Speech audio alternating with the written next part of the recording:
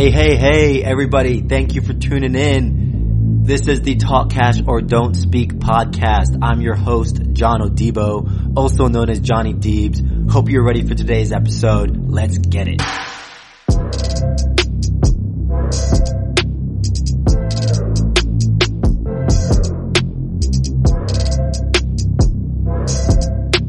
People, you are tuned into a rant-style personal finance podcast. If you're looking for someone to get in your face about personal finance and investing topics, I'm definitely your guy. The motto on this show is Talk Cash or Don't Speak.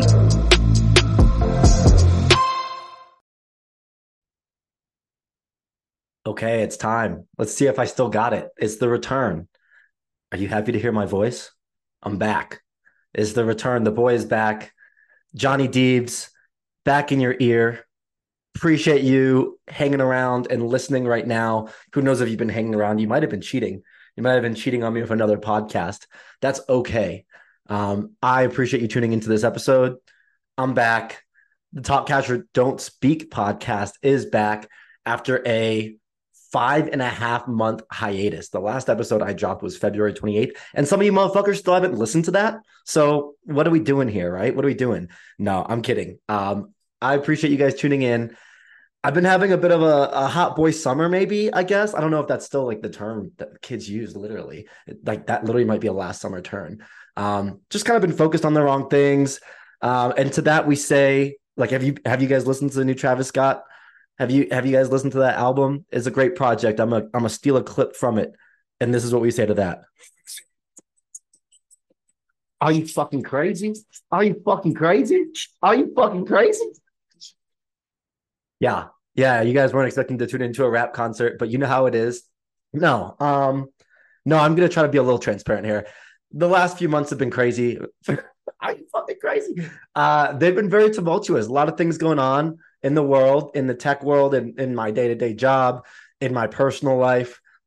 Also summer, but like it wasn't summer when I stopped. So I don't know. Mental health is like important. So I guess I'll try to talk about it in like the least non-cash talk way for the Talk Cash or Don't Speak episode. But I don't know. I've been feeling weird. Just as I guess people would say, I haven't been feeling myself over the last couple months. Just a lack of motivation in general, right? But definitely a lack of motivation to make content. This is one of the last things on my mind. And I do appreciate the, people who have checked in randomly online or friends who are just like, are you still doing the podcast? Yeah, I am. Just a lack of motivation in general, maybe to make money also, which is fucking crazy. It's fucking crazy. That should be the title of the episode, but I don't know if I can make the title, Are You Fucking Crazy? But yeah, I don't know. That is when I'm not feeling myself. I mean, the kids honestly might fucking call it depression, but I don't really think so. I'm just gonna say I haven't been feeling myself, haven't been feeling great over the last couple months. And yeah, I haven't been creating content. So then you lose a little bit of passion, a little bit of your, passion project that fulfills you there. And talk about the fucking content I've been consuming. So negative, right? Just negative in terms of it helps or it makes me dislike the people that are making it. There's money stuff that I've been reading and just being like, oh, that's so fucking stupid. They're so stupid. Whereas I used to think, all right, let me flip this. Let me see how I can make this a story, right? Or how I can turn this into a lesson. I've been seeing a lot of negative dating shit, and that's not great. Because then that's just turning the sexes against each other. The news, we always talk about the news here and how negative that is. Even the food content that I have been consuming has been really flipping me upside down and not making me feel great recently. Not food content as in like fucking Gordon Ramsay telling me how to make a filet mignon. No, more just like the depressing facts about like health, modern health these days, and the stuff that goes into our food, and kind of makes it really hard to even eat healthy. And how much do you want to eat healthy? How much do you want to consume negative stuff, right? I'm big on the seed oil gang right now, or anti-seed oil gang, I should say. Yeah, so but what I realized is we're gonna get through this together. I'm gonna talk about my shit and try and go back to giving you guys some tips and tricks, and we're gonna see how that goes. And I'm really fucking hyped about it. I'm really hyped right now. That might be because I drank 3 cups of coffee today when normally I have like one and then maybe a cheeky second espresso in the afternoon. But I just had a cup of coffee at 5 o'clock. I'm fucking hyped. It's 7 o'clock right now. I'm usually going to the gym right now. I've been prioritizing the gym. I've still been able to do that, but like we're putting that off. Is this a manic episode? Is this a manic phase? I don't know. I don't think so. Is this what the professionals call a manic episode? A manic depressive episode? No, we're Gucci. I'm putting off the gym. Might go later, might not. We'll see. But in general, we're back. Thank you for rocking with me. Thank you for staying here. If you've stayed, been asking what's up. And if you're new, welcome to the motherfucking show. That's what they say in baseball. They're like, welcome to the show. But this is podcasting, and welcome to the show because you're about to learn some shit today. I did mention that this is gonna like a non-talk cash, a non-cash talk cash episode. No, I gotta fill you guys in on the current state of the economy. I'm gonna get into some fucking personal shit kind of towards the end, but I want to give you, I gotta give you guys some fucking some noise, right? Some information to begin with to remind you why you're even back, why you even listen to Johnny. So let's talk about the current state of the economy. All right. Everybody and their mother knows that right now AI is the booming trend word. Any company with AI is getting some funding. I mean, not necessarily funding, but they're getting some love, and they're doing well. They're popping off. There's AI that helps you update resumes. There's AI that helps you build apps right now, which is crazy because it's like using technology to build technology. I guess that kind of makes sense. Yeah, there's a whole bunch of different AI companies out there, but consumerism is still the name of the game. And I'm gonna drop some fucking facts on you, and we're gonna talk about consumerism in the way that it is potentially kind of propping up a kind of crappy economy, and then also in the way that it's always gonna be there. People are always gonna spend. Good times or bad, people will spend money. See, a lot of people say the opposite, right? When I was getting into the Airbnb game, people were like, we're going through a down economy. So people are going to cut back their spending. Smart people will. If you're smart, you will. People will, right? There'll be a little bit of a downtrend, but dog, people spend money no matter what. The credit card debt ceiling for consumer credit card debt just hit over $1 trillion in the United States. Okay. What does that tell you? It means that no matter what, people are going to find a way to pay for what they want. Maybe they can't afford it, but that's the plan right there. And that's propping up the gross domestic product, in my opinion. But we'll see. We also know that over the last 6 months, there's been a lot of information going around federal student loan repayments. I still have this goal guest in Denver. She's being funky. She's being weird. We'll see. I'm gonna get her on the podcast though, but we'll see. She focuses on that stuff, and I really want her to talk about it more than I do. But yeah, so credit card debt reaches $1 trillion. Consumer credit card debt propping up America. Literally the other day there was a news article I read that said Taylor Swift, her tour, the Eras tour, because I don't really listen to Taylor Swift anymore. I liked the old Taylor Swift, like White Horse and like It's a Love Story, baby, just say yes. That's the Taylor Swift I was rocking with. I don't know what Eras is about. I'm sure she has another ex and she's making an album about it.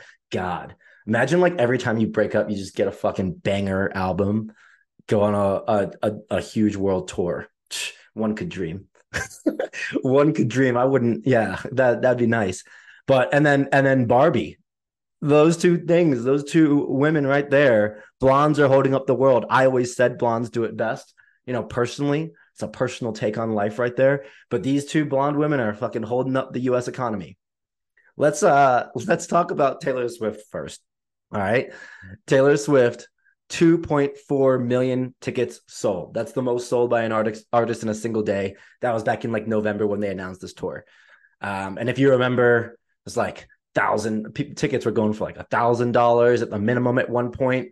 That was the cheapest. They were supposed to be sold for like $50 to like $100 on Ticketmaster. Well, Ticketmaster crooks, and then everybody got them through bots or however you buy them, and then now the resale market, that's where they're popping up at $1,000. So I don't know. I would not be paying $1,000 to see my favorite artist. I bought Drake tickets, paid like 250 each, and they're reselling now for 500 at the cheapest. Um, I might resell those and then try to finesse on the day of, but that's like a little hack that me and the Drake stands know about, right? You Taylor Swift fans figure out your own stuff. Taylor Swift girls aren't selling Taylor Swift tickets. They're not mercenaries like that. They love their girl. So listen to this though, right? 2.4 million tickets sold. Average ticket should be like 50, 100, $200, but we know that they've been priced up, which is crazy, to almost $1,000, and people are buying them. I mean, she's sold out. So the estimates are coming in right now that are saying that T Swizzle, the gal T Swizzle's tour is about to be the first $1 billion concert tour ever in a I mean, I'm going to say it's a down economy. Last year, they had to change the definition of a recession to then be able to say that we are not in a recession, right? So even if we're not in a recession, you don't go from a recession to a booming market. And we did from November to like February have a really great stock market run up where like we got back out of the bull market, or sorry, out of the bear market into the bull market. The stock market is not really a trending indicator of what's happening in the day-to-day life, but I still think there's potentially worse to come. You really won't like feel it until the day-to-day workers, right? Because like right now it's like high-paying tech roles getting affected, right? The tech industry, which has held up the S&P 500 and the US stock market over the last couple of years, is struggling. But that is almost a correction because COVID created a boom. When people were on the streets during COVID, people were working. I mean, I was working a remote job. Tech was booming. It was a good time to sell tech when everybody went remote, right? But the grocery workers and the people in Walmart, consumer stores, retail stores, those were the people who were really suffering. Well, now it's a balancing act, and the pendulum's kind of swung, which is okay. It's tough, but it's okay. And so what we're looking at now is maybe just a rebalancing of different stocks doing well versus it just being so tech heavy at the top. Interesting, right? But we're still in a down market. You cannot deny that. And so for Taylor Swift to go through and have the first $1 billion concert tour ever in a down market, and then we see, oh wow, credit card debt just keeps creeping up. Shocker, shocker. No, those two things go hand in hand. Also, I bought a $50 pair of pants the other day online, and I was offered the ability to put that in Afterpay. It was 4 payments. It was like, do you want to pay for this in like 4 payments of $12 or something like that? It's crazy. No, I don't personally. And we know how we feel about Klarna and Afterpay. I did a whole episode on that stuff.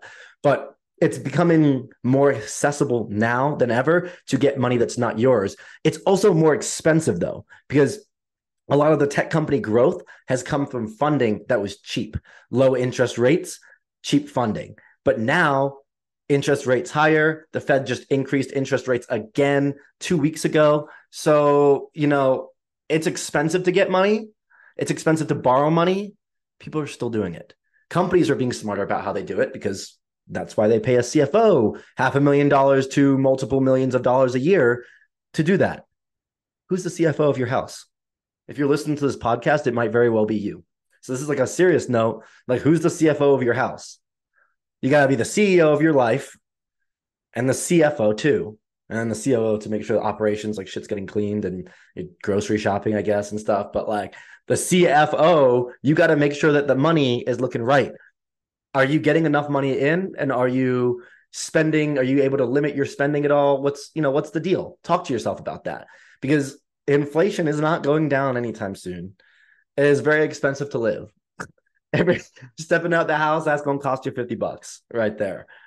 So while you're doing that, ask yourself, is it the best time to maybe make a big purchase like $1,000 concert ticket?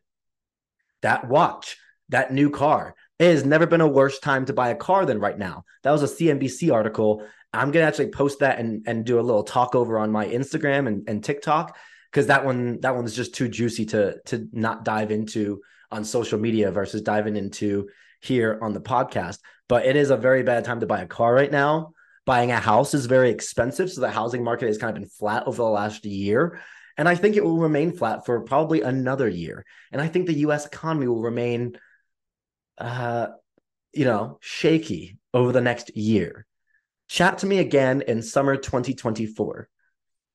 It's funny because I have a friend, uh, he took a job at a startup a couple years after college.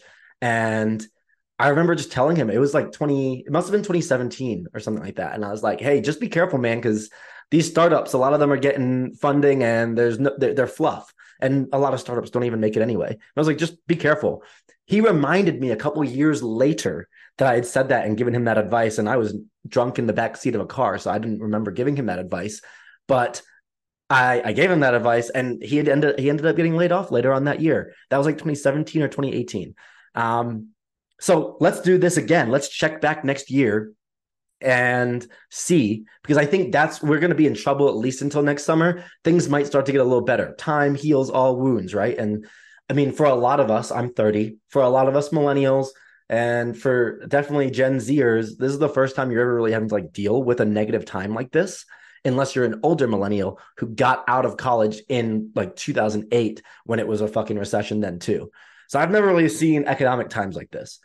But if you can survive through this time, you will be okay.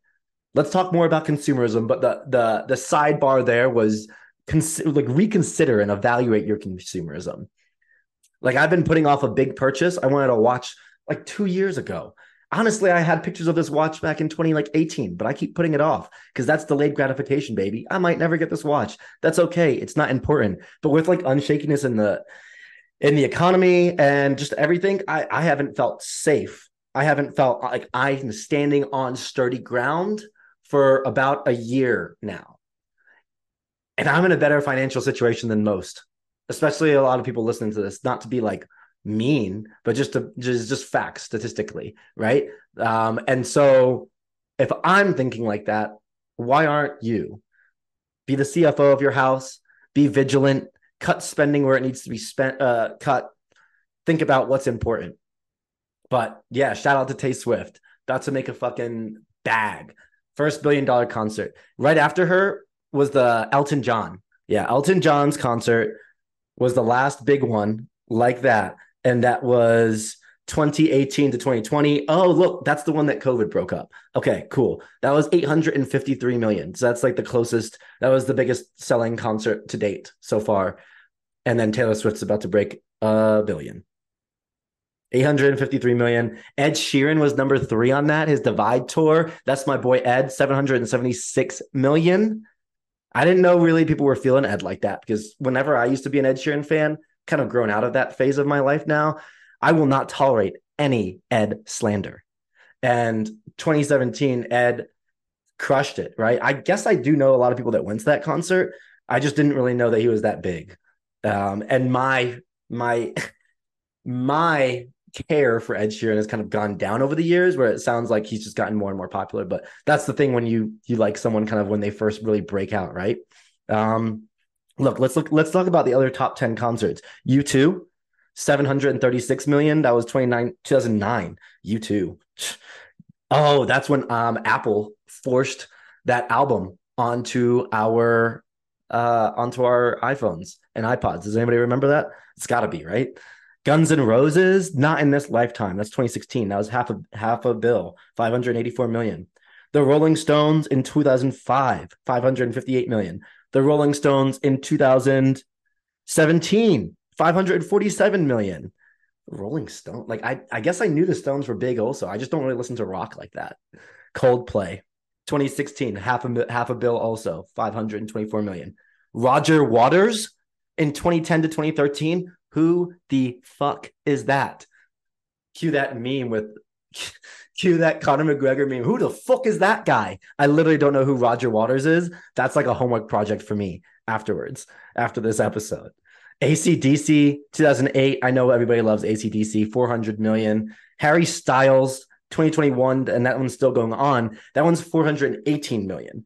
That is very interesting because I know a lot of girls that go crazy for Harry Styles.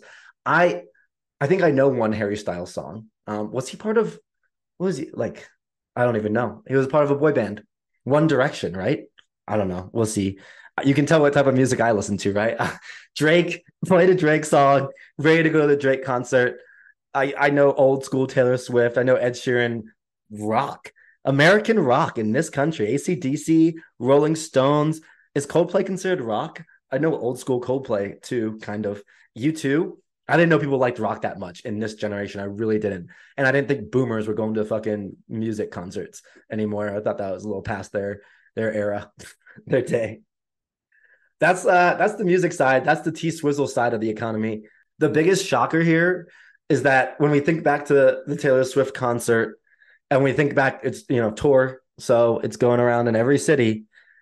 There's been an increase in revenue per available room, which is a new statistic that I had never heard of before. But in revenue per available room in every city that Taylor Swift has stopped in, and that happened. I mean, that's pretty impressive right there, right? So she is increasing the local economy within your city. Within your city, Taylor Swift has increased the amount of money that most people are spending. And if Taylor Swift didn't do it, then Barbie did it. So we got Barbie and we got Oppenheimer together, Barbenheimer, as the marketing around these movies has just been miraculous. Miraculous. Dual box office hits. Their combined revenue made up the fourth biggest overall weekend in box office history. I'm more of an Oppenheimer guy myself. I actually went to see it last night. Very good. Christopher Nolan. I would recommend seeing it in theaters because that is the experience that Christopher Nolan would have wanted you to have. The loud noises, the cinematography, the visuals, the effects. But it is slow. It's a slow 3-hour movie, and there's about 20 minutes of action in it. I'm not spoiling anything, but that's the movie for you. I love Christopher Nolan movies, like Interstellar, the Batman movies. Come on now. Inception was great. I even like Tenet, and that one was controversial, but you just got to watch it enough times to understand it. I also love John David Washington, Denzel Washington's son, who absolutely slayed in that shit.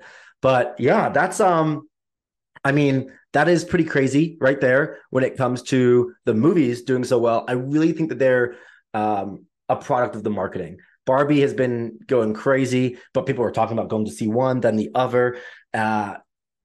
I haven't seen Barbie. Barbie, I will go on a date with a girl and see Barbie, but I'm not really going to go see that alone. I'm not going to go see that with the boys either.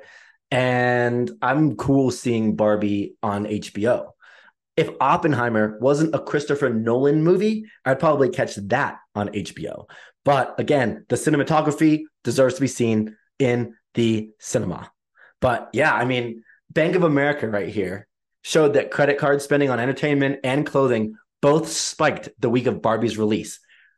It said entertainment sales went up about 13%. That's impressive because look, most girls have some pink in their wardrobe, but everybody's getting a pink outfit to go see Barbie. I've seen guys dressing in pink. It's like, oh, me and the squad going to see Barbie and stuff. And again, I don't really know exactly the premise of the movie, but I imagine, she was a doll. So that is indirect consumerism right there. So, parents might be buying their kids new dolls. I'm so out of touch with what parents are buying kids these days. I have some friends that are parents, but they have like 1-year-olds, 3-year-olds. I don't know anybody. Do I know anybody with a kid that's older than like 5? Probably. Yeah. But then it skyrockets up and they're way older kids, like 12 to 15. And I don't think you're buying those kids dolls either. So the consumerism aspect is naturally built into Barbie, even a little bit more so than Oppenheimer. Because, what am I going to do? What am I going to do? Go fucking buy. What we say was, I'm going to go buy a toy atomic bomb to go watch Oppenheimer? I don't think so. That's on that psychopathic level. I don't know. I think we're gonna see a change in what makes the market move. And this consumerism trend, consumerism is always going to be there. People always find a way to spend money, but in general, like these fast growing tech companies have to grow a little slower. Let me just kind of give an explanation why. Right? You get $500 million on let's just say a $2 billion evaluation. That's not a great example right there. But let's just say a firm gives you $500 million as a tech company to grow. So you overinvest that money, or you invest that money. We only know it's overinvesting now.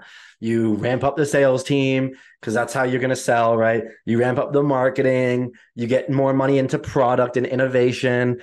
But there's we call it bloat in every single department where it's just a little bit more money than maybe needs to go to it because there's more money to go around. Well, now that $500 million used to come with a lower amount of interest tied to it that you would then have to pay these VC funds back with. But now the private equity firms, the VC firms, it's more expensive to get money. It's more expensive to loan out money. So now $500 million, a tech company's like, whoa, we can't pay that back yet. We're not even profitable. We're not making money yet. We were just growing before. So now it might make more sense to take a $50 million or a $10 million piece of investment from a firm instead of a $500 million. So now that company is now looking for more solid, sustained growth instead of hockey stick, like rocket ship growth, where it's like, we'll pay you back when we pay you back. We're growing, baby. We're in grow mode. Stay on green. Foot on the gas. Now it's like we're foot on the grass, but we're not speeding in the fast lane. We're driving. It's like a family with four in the back seat. You're taking it easy. You have to take precaution.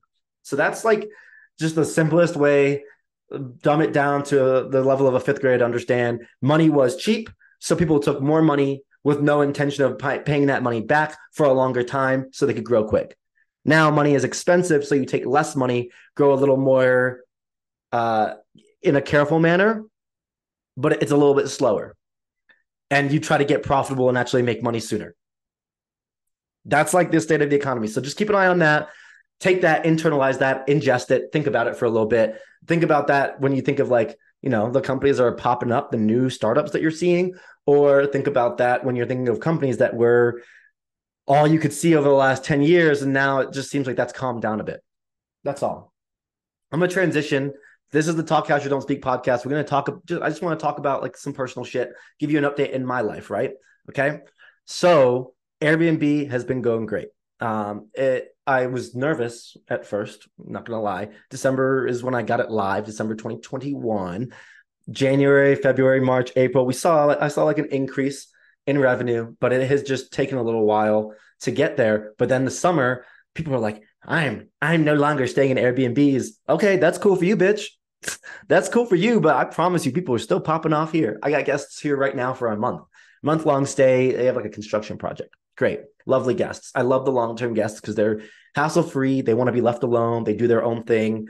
If there's a problem, they can message me, but I have not had any problem with the long-term guests. It's the shorter-term guests that are a bigger headache.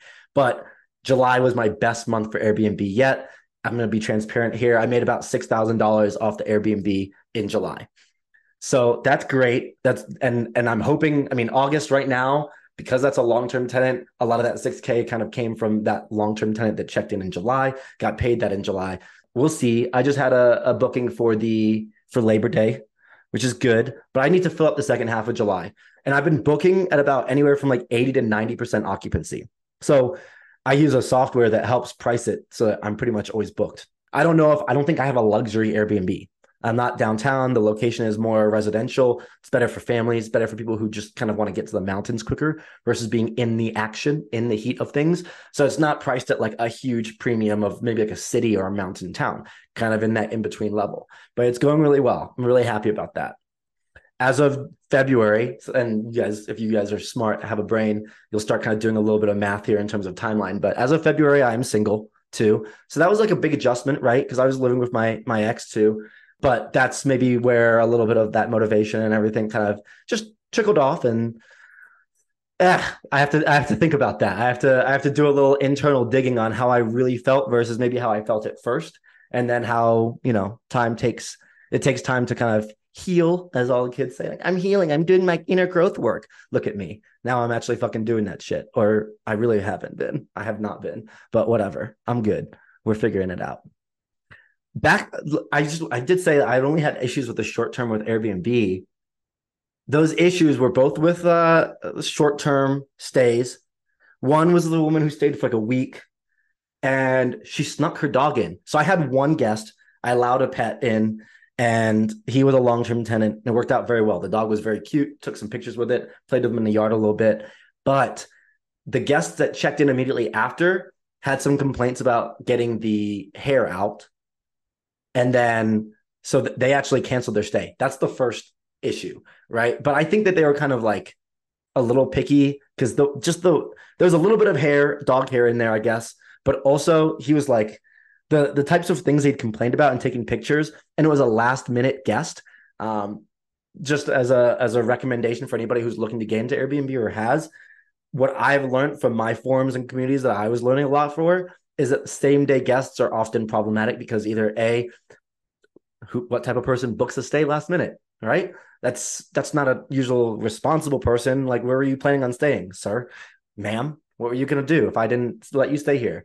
And two, you're at higher risk of parties too. So one of the deterrents that I did to avoid having like parties here, like your Project X style parties, which apparently is a thing where people rent out Airbnbs and have parties. Couldn't be me though. Wouldn't be me. Never me. Is they'll rent it for one night. So I have a 2-night minimum, which is great because one night is that's a nightmare to have to turn over. It's the turnover that really costs the owner a lot of money. So there's not as much money in that. But yeah, so that guy called me that day, was like, hey, our plans fell through. I'm like, you know what? It's a family of 4. That's pretty believable. Cool, come through. He called and canceled, or he like sent me a message on the app and canceled the next day, citing he like pointed like the pictures were like of 3 hairs, which I get. I don't know. If I saw hair in an Airbnb, I don't know how I would act. But then he had taken pictures like underneath the tap in the Airbnb, and there are some stains in the floor in the Airbnb that just cannot be gotten out. Like I had it professionally cleaned. I've gone there and like scraped little bits off, but it's not really going to come out of the floor. But it's okay. It's just there. It's like it's more a visual thing. It's not like it's actual dirt there. It's just ingrained into the material now. But he pointed to that.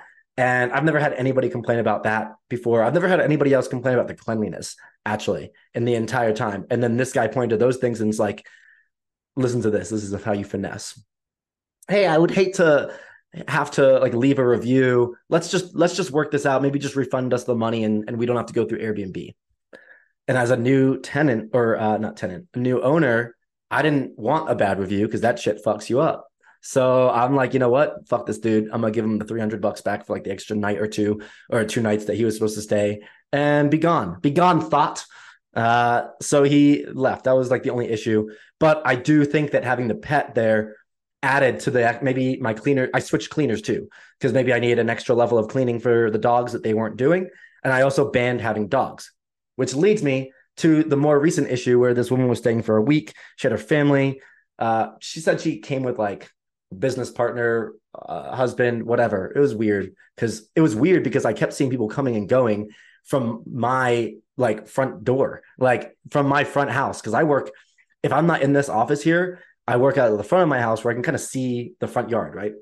People coming and going all day. People I didn't know what the hell was going on. And I don't really care about that stuff too much. You'll meet some owners who are very problematic of like, oh, no, nobody that's not on the listing. I don't even care if someone wants to have a party back there as long as they don't break shit. Like I don't care, bro. I'm playing Travis Scott in my house. I'm probably louder than them. Just don't disrupt my neighbors. Don't disrupt me, which is hard to do. And then don't ruin the house. Those are kind of my goals and guidelines of the place. But yeah, just people, lots of different people coming and going. It was a little confusing. And then one day I saw a dog out in the yard. And I was like, what? It was a tiny little like white curly haired dog. And so I'm talking to some people in my like Discord chat on Airbnb, like what should I do? And they're like, you need to go and kick them out. Because if I'm not allowing dogs, then Airbnb insurance doesn't cover that. And Airbnb won't cover me if I was to make a complaint about them, but not kick them out. So they were like, you need to go kick them out. I didn't do that. I took the more lenient approach. I was like, you know what? They were here for like a week and that I had only seen the dog that one time. Wasn't really sure what was happening. I didn't even message them. I probably should have messaged them. That was like the mistake. That was a rookie Airbnb mistake. Come to find like 2 weeks later, this is just last week, I found a bunch of dog shit but in the back corner of like my property, which is kind of like the house, the Airbnb hides the back corner of my property where there's like a shed, and they've been taking the dog back there and to let it use the bathroom. Just totally pulled one over on me. And so, because I was just like torn in the matter, like when I had a dog, I had a pet fee, and so like it was like $100 or $150, which I then hopefully would give to the cleaners, right? So they would clean more and take more time and whatever. They can charge appropriately for animals being there versus not being there. So I was like, okay, should I just charge them the pet fee? Should I just not say anything? And I really didn't. And I went in and checked as soon as they checked out, which I don't always do. Sometimes my cleaners get there before me, and it wasn't really that bad. Like the place wasn't dirty. I didn't notice dog hair, anything like that. So I was just a little confused on like, did I just see the dog that one day? Again, multiple people have been coming and going. It was a rookie mistake. The two red flags. I mean, obviously seeing the dog, and then two, having multiple people. Airbnb literally will not insure people who are not on the reservation. That's a lesson for you rookies out there. So I should have gone and kicked them out as soon as I saw a dog. And I maybe should have messaged them about having the random people. And that other dude, I probably shouldn't have just allowed the same day booking. And then that never would have happened. But I did get like, I think I got like $100 from him after everything, and then refunded him the rest of his stay. And he never left a review, which is good. But I just felt like it was a little bit of a scam. The guy felt a little scammy there. But I don't know. This is me telling you guys the owner's perspective of Airbnb. You can go online and see all about the renter side of things. I read those and read horror stories from both sides, right? I personally have always used hotels up until like the last 2 years. And then you go certain places, like I asked all my friends in San Diego when I was staying in San Diego, and they're like, you should get an Airbnb by the beach. So cool. I did that. I went down to Florida for a week this year. I got an Airbnb in the old neighborhood that I used to live in, and it worked out really well because I was central. I knew exactly where I was. Um, I like Airbnbs for the right occasion or for the right trip. For maybe longer term, hotels get a little depressing to me after like 3 days. Like sometimes when I travel for work, I have to stay in a hotel for like 4 nights, and it just is. I don't know. I don't know if it's like too like disconnected from the rest of the world. I just you when you have a week somewhere, you want to kind of be able to put your feet up, make the place your own a little bit, go buy your favorite cereal, whatever. So I like Airbnb still. I also like hotels. It just depends on the trip. That's me personally. A lot of people are shifting away from Airbnbs.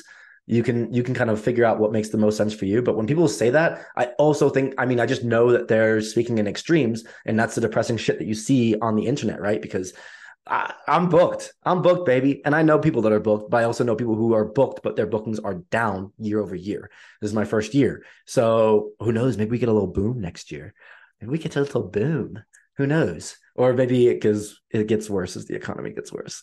We'll see. But that's the Airbnb update. Otherwise, I've like been enjoying my summer, playing a lot of soccer this summer. I've had preseason, played like 6 games over the last week. Or I guess 2 weeks ago, I played 6 games over the last week. They're shorter games, but for tournaments, 3 games in one weekend. Went to Vale, got to hang out with the soccer boys a little bit, which was great. And then do some team bonding. Preseason, baby, that's what it's about. And then I had another tournament as well. So that's been keeping me super busy. Let's relate that back to money. If we had won one of those tournaments, I think we would have won like $600 or so for our team. Now that pretty much just refunds us the money that we pay, because I'm not a fucking professional soccer player. If you were silly enough to think that, shame on you. But yeah, I mean, just the idea of winning money for a soccer game, hell yeah, baby, give me that. That'd be sick.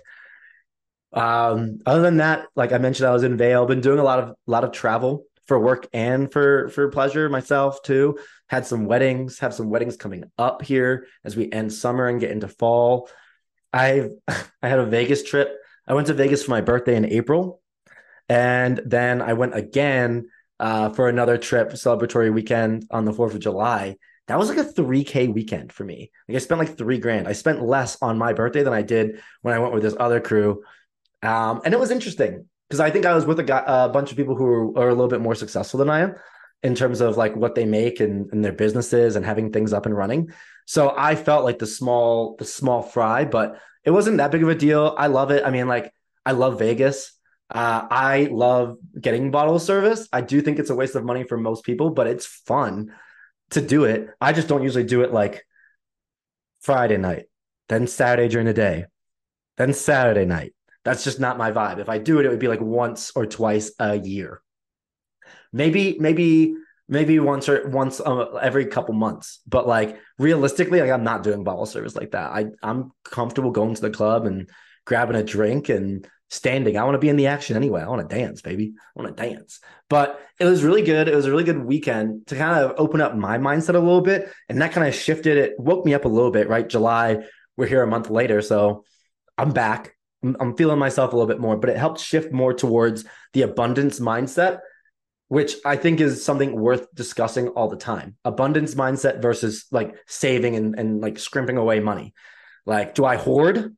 Do I hoard and try to keep my savings rate super high, or do I go out and make more money? And I think the answer is somewhere in between both. Because if you keep in this mindset of I can just go out and make more, so I make it, I spend it, I make it, spend it. That's how you live paycheck to paycheck. You will always be paycheck to paycheck, and I don't want to work forever, baby. I do not want to work forever. And the opposite is high savings rate, high investing rate. Then that way you are almost getting yourself out of the rat race, out of the working world. But are you really enjoying your day-to-day life? I always wonder that when I see people who are hardcore into the FIRE community, which is financial independence, retire early, which I'm a part of, but I'm not hardcore into that. My savings rate is like 25% of my salary and income I save. And realistically, some of those people are doing like 45, 50%. So they can make me feel very inferior about how much I save.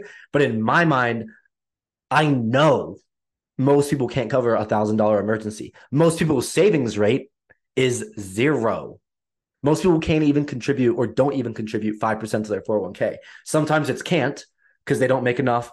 And sometimes it's won't because they spend what they make. So again, you're seeing both those mindsets collide. I will always play not the middle ground to be safe. I don't need to be safe. That's literally what I believe because I'm 30. I just lived through my 20s, had a high savings rate, got some stock saved, and I feel good. I feel good having a little bit of a kitty. That's what you say in England, like nice money stashed away in the savings account, right? Savings account there, rainy day or emergency fund there, Roth IRA, 401k taken care of, and then also some additional stocks on top of that. But I mean, I know not everybody is doing that. I know people who have employee stock purchase plans that are not taking advantage of those. And my first tip to them is always just take advantage of that. And I'm working on my tone too, right? Like to figure out how can I be myself and be as aggressive and say the things that I want to say, but also have someone want to open up to me because it's a personal thing when you open up about money. So how can I get them to do that and appreciate the tone that I'm going to take and appreciate the advice that I'm going to give, but not have them shut down completely? Because I mean, if they're going to just be like, fuck that, I don't like the way that guy talks to me, I don't need to listen to him about money, that's not helping anybody. So it's like, all right, what's the right tone, right? Because I got to be myself, got to stay true to me. I gotta put me first. But also I want people to get better. And to do that, you almost have to kind of match the energy that they're giving. So I try to get people to open up, let them know this is a trusting environment, and then lay into them. How are you not doing that? Are you crazy? Are you fucking crazy? Are you fucking crazy? That's the theme of this episode. But yeah, ESPP, 401k, Roth IRA, really easy ways to get started into investing. The Roth IRA is $6,000 a year. If you make more than roughly 130, you can't contribute to that, but you can contribute via backdoor methods. That's a whole separate episode that I have, and you can go listen to. 401k, 19 or 20,000 to max that out. I don't max mine out. I don't max mine out. And I don't know if I necessarily recommend maxing it out. I recommend going as high as you can to get your employer match. Sometimes that's $4,000 a year. Sometimes that's $6,000 a year. Sometimes that's fucking $3,000 a year. Look at what your employer offers. And then the ESPP, if your employer offers an ESPP, it's almost a guaranteed return. Most of the time, you can contribute up to 15% of your salary and you get a 15% discount on the stock. What that means, what you should hear instead of 15% discount is 15% gains right away. So that's a guaranteed gain, which in the stock market is almost impossible. If you get that and sell that stock right away, oh, my taxes will be higher. Yes, but you just locked in 15% gains. Whenever people are scared of paying more taxes, it's okay. It's okay to pay more taxes because there's tricks that you can do to lower that income. And that's why you should work with a tax professional. But if you're dealing with higher tax issues, more a higher tax bracket, it means you're making more money, and that's a good thing, right? So those are like the ways that I think you can easily save money. If you save into your 401k, put a little into your 401k, put a little into your Roth IRA. If you have an ESPP and take advantage of that, then you are, and let's say also say health savings account. If you have a high deductible plan, health savings account, $3,750 per year, something like that, to max that out. And that will go towards any health expenses. But at the same time, if you don't spend that money that you invested into your HSA, you can roll it over and you can invest it. So that can become a little savings account of its own for major health expenses, because you will have them. If we're 20, 30, not having these health expenses, God knows they're going to come when we're fucking 50, 60. Shit. If you can take advantage of those vehicles right there in just like a little bit, then I think you can then enjoy and spend and enjoy life carefree, because you've gotten the backbone. You've gotten the 401k or the Roth IRA. You've got the health savings account. You've got the ESPP. So if you're doing those things, then you don't have to feel quite as guilty. Could you increase your savings or investing rate? Most likely. Almost everyone could. But also, that's how you find that balance. How much do you want to save? What are your long-term goals? There's a little bit about balance, right?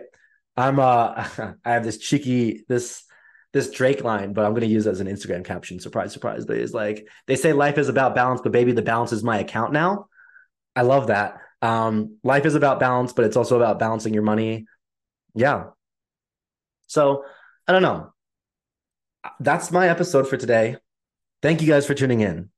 I know it's been a while. I appreciate you bearing with me. Appreciate you letting me open up for as much as I did. They're like, John, you literally didn't say shit about what was going on in your personal life. Dog, the fuck? Who cares? Who gives a fuck? Who gives a fuck about me? What you care about is the fucking information that I can give you, right? And guess what? We got information coming. Can't believe I just did that like a girl clapping at a man on the street, like, baby, you don't know about me. I hate when I see that shit.